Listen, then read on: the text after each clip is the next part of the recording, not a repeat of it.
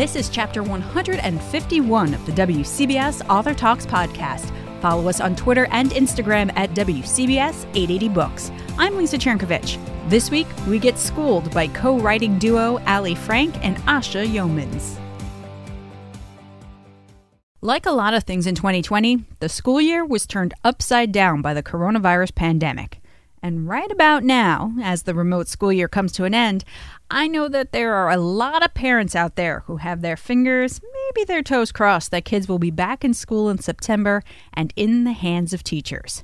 Authors Ali Frank and Asha Yeomans are hoping for that too. Between the two of them, they have more than 40 years of education experience, and their debut novel is a hilarious and diverse take on the world of private school admissions. It's also this week's summer read pick.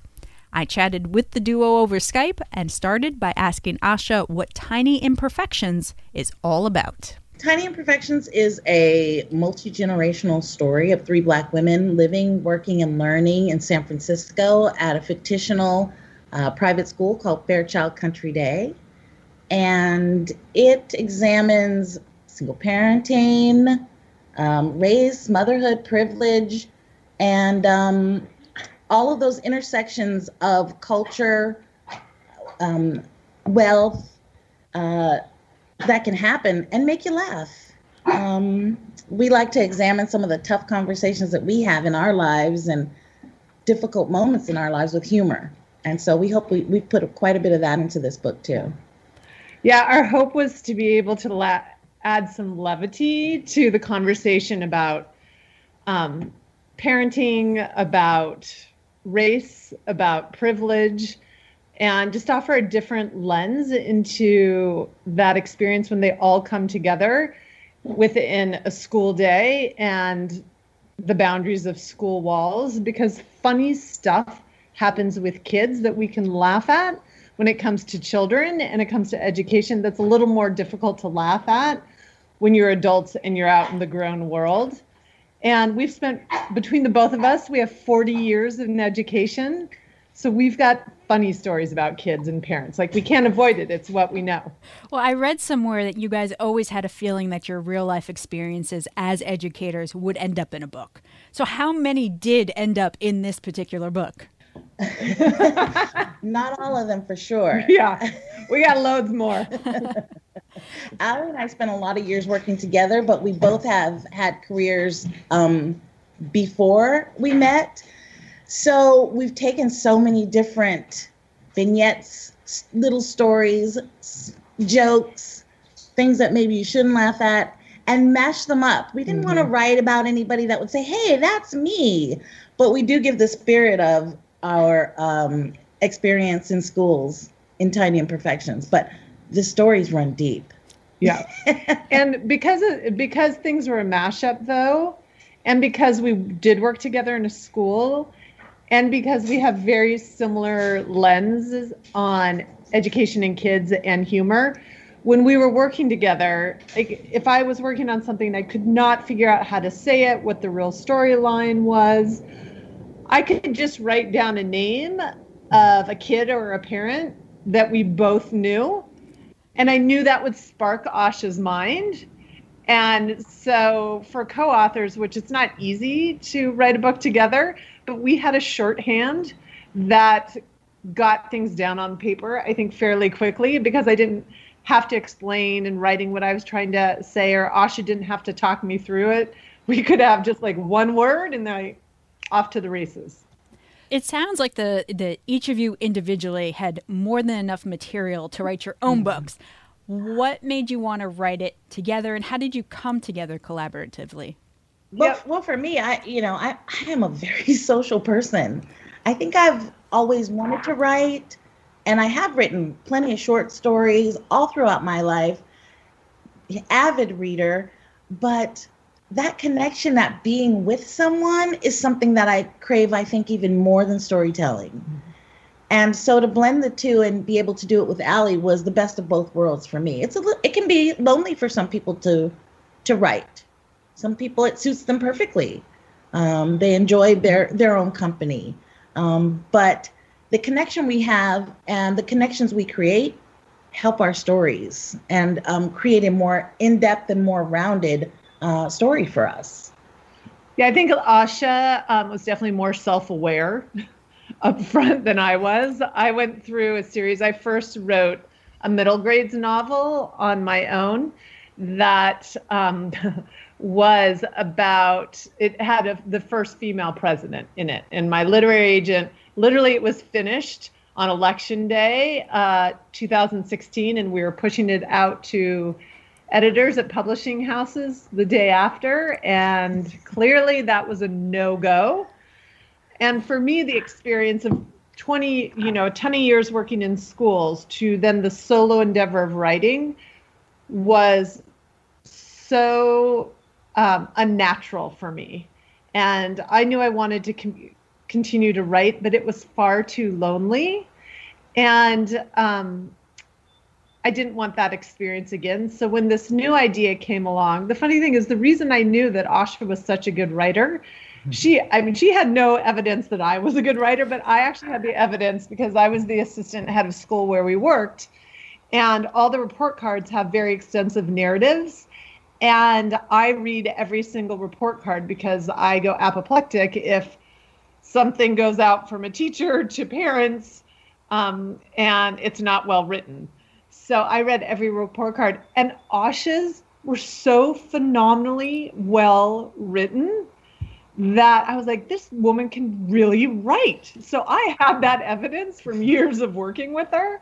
So then when it was time to like, okay, let's try to do a different book, and what would I want to write? And I don't want to write it alone. And I sort of have an idea. And Asha and I used to joke about writing about admissions. I know she can write. I reached out and I was like, would you maybe want to do this weird thing that we have no experience with, and who knows if we could do it? And we took the leap. So your school is set on the West Coast, but I think a lot of parents on the East Coast would probably identify with the whole private school admissions circus, really is the only word I can think of. And I think my favorite wacky parent anecdote in the book is the mom who has a breakdown because she thinks her son is normal.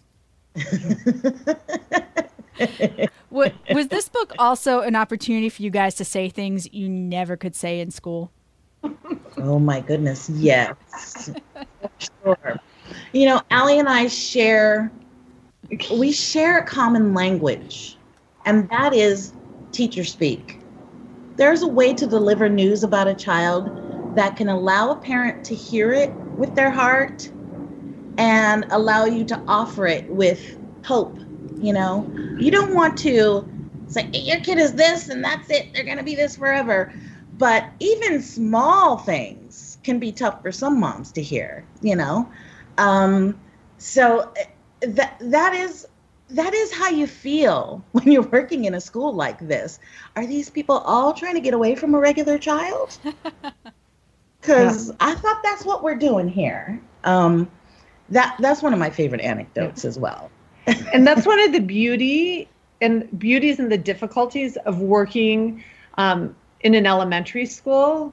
Fairchild is K-12, and we wanted it to be the full range. But at the elementary school level, you are the first stop of informing parents that, in fact, this perfect being that they birthed into the world is not going to be the one that escapes being human. And by human means being normal and being fallible and making mistakes and flawed. Yeah. Like you're and particularly Asha taught pre-K, the 4 or 5-year-olds. It's like, that is the first stop of the bearer of bad news. And so it was always fascinating, the different ways that parents take on that ownership of like, yep, your kid is kind of like every other human in the world.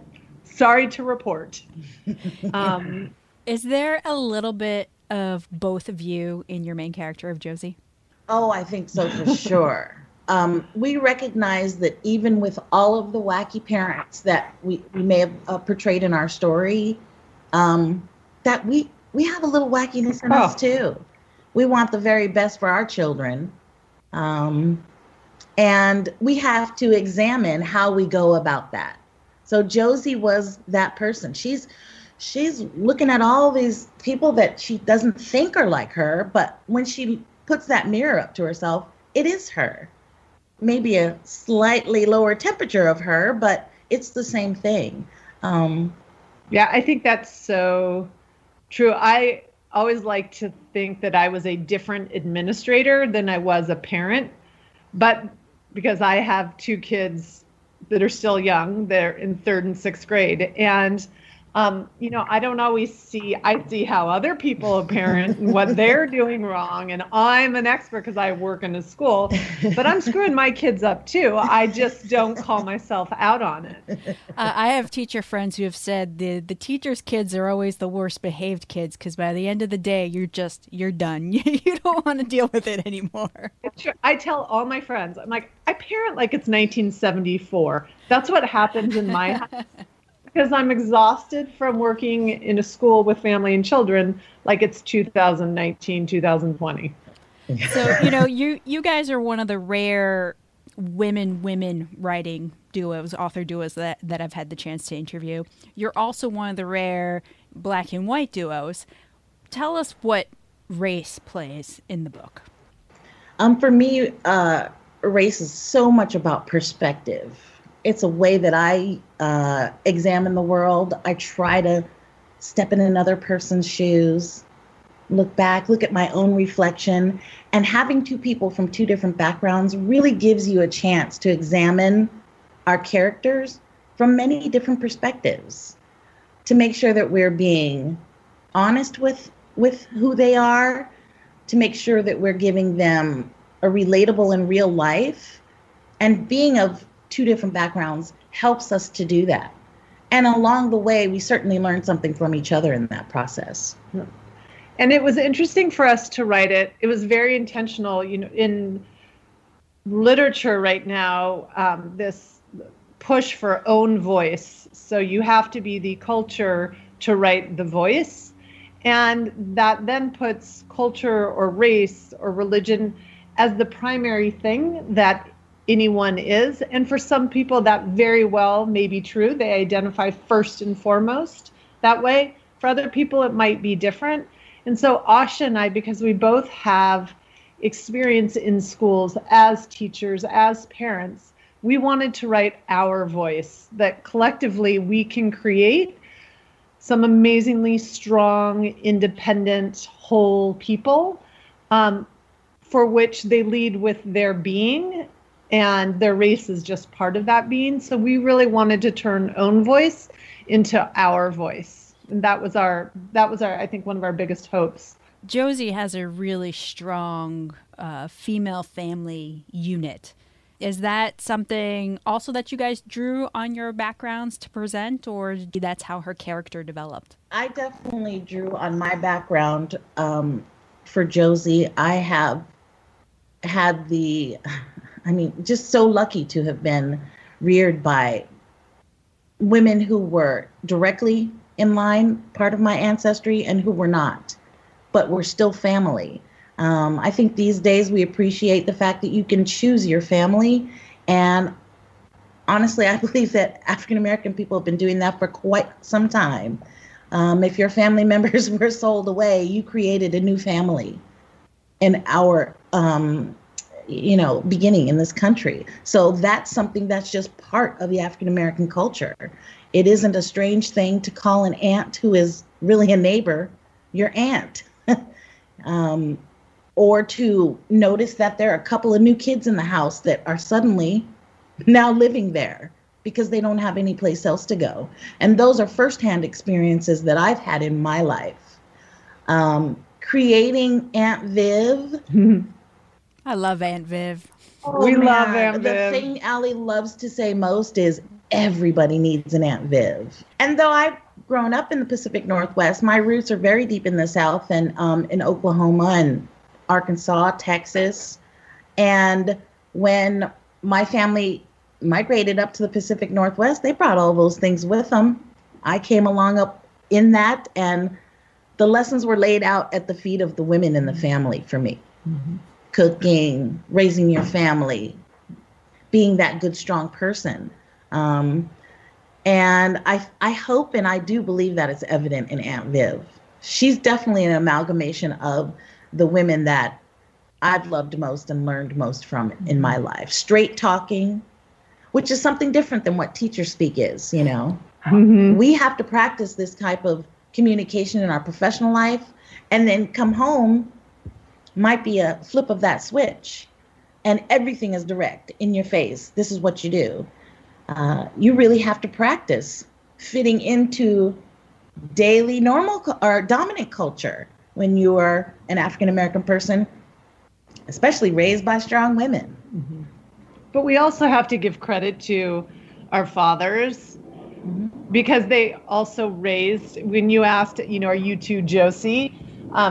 Our fathers directly raised us to be strong, independent women who believed we could do anything.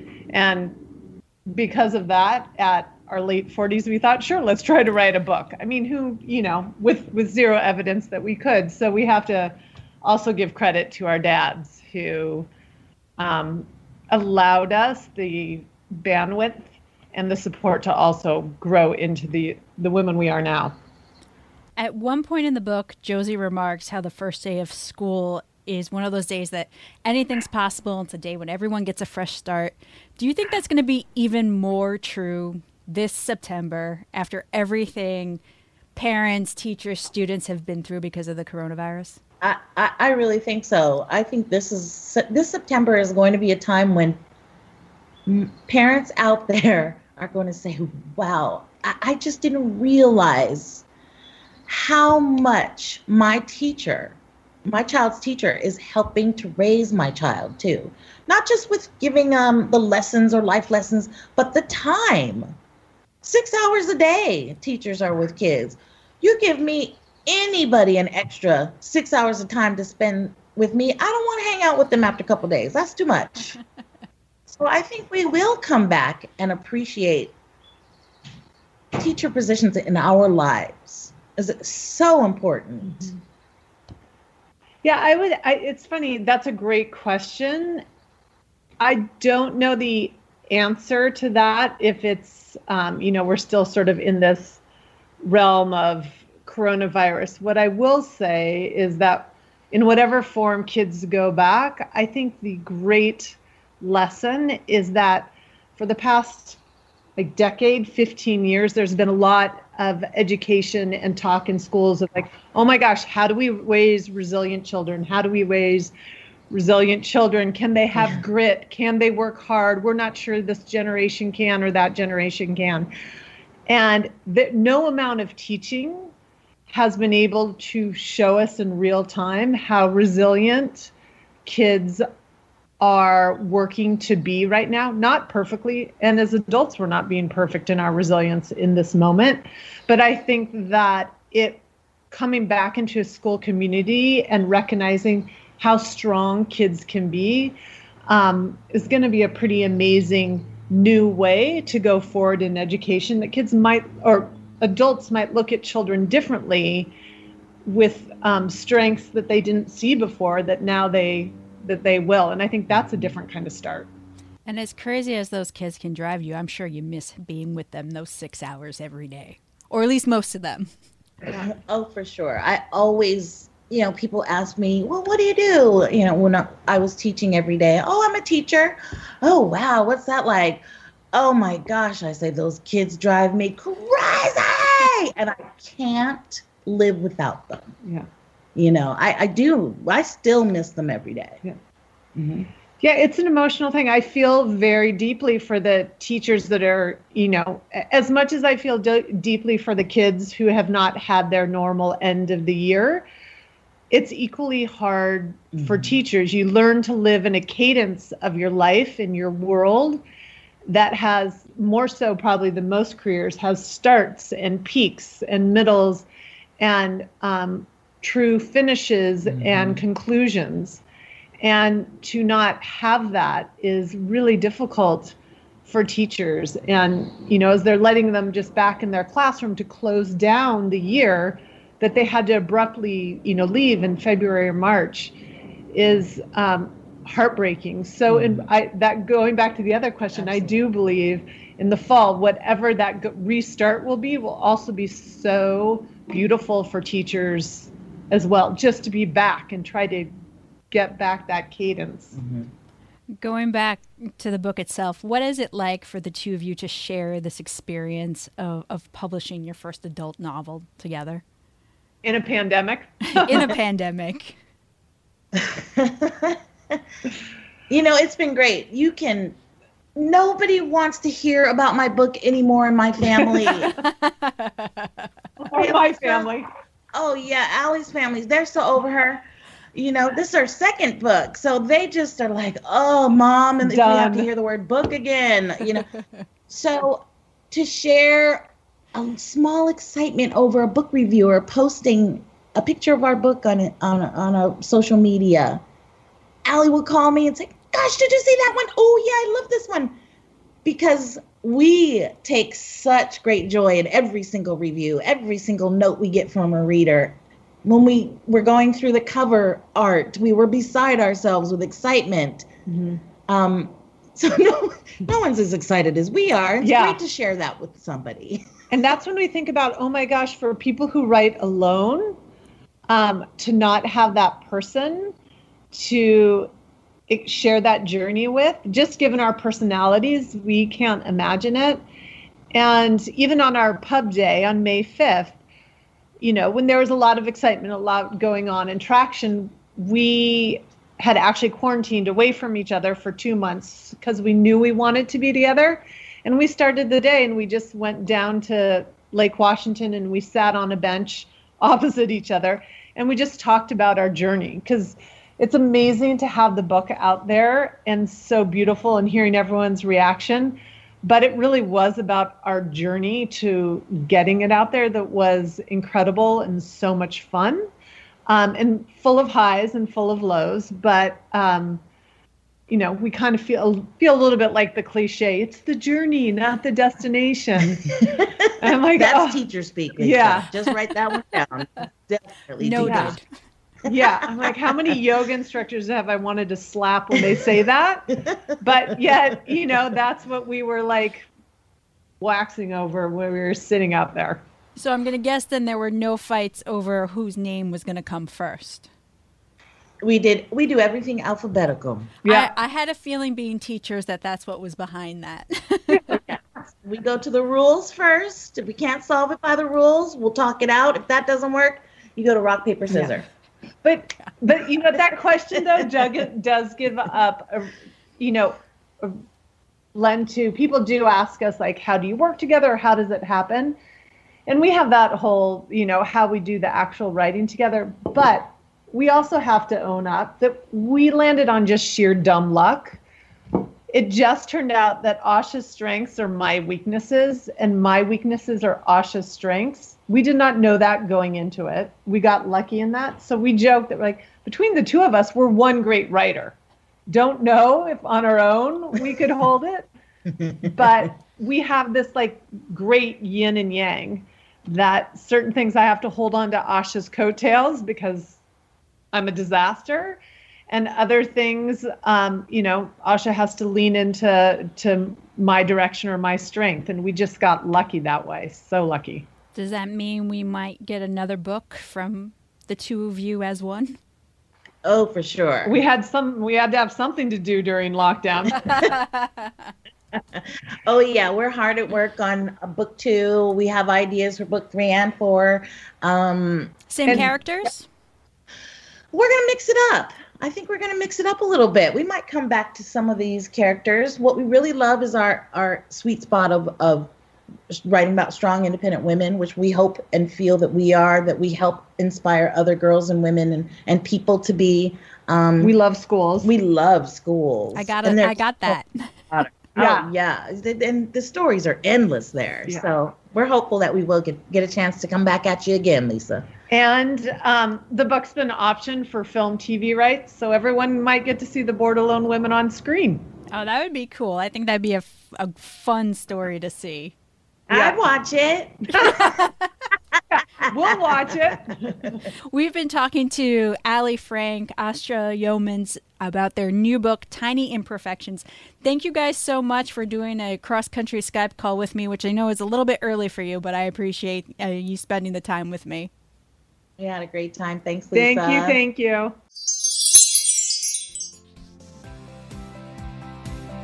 And that's where we close the book on this chapter. Next week, we feature a charming story about a stubborn old lady and her quest to save a colony of Antarctic penguins. Until then, keep cool and check us out on Twitter and Instagram at WCBS 880 Books. I'm Lisa Chernkovich.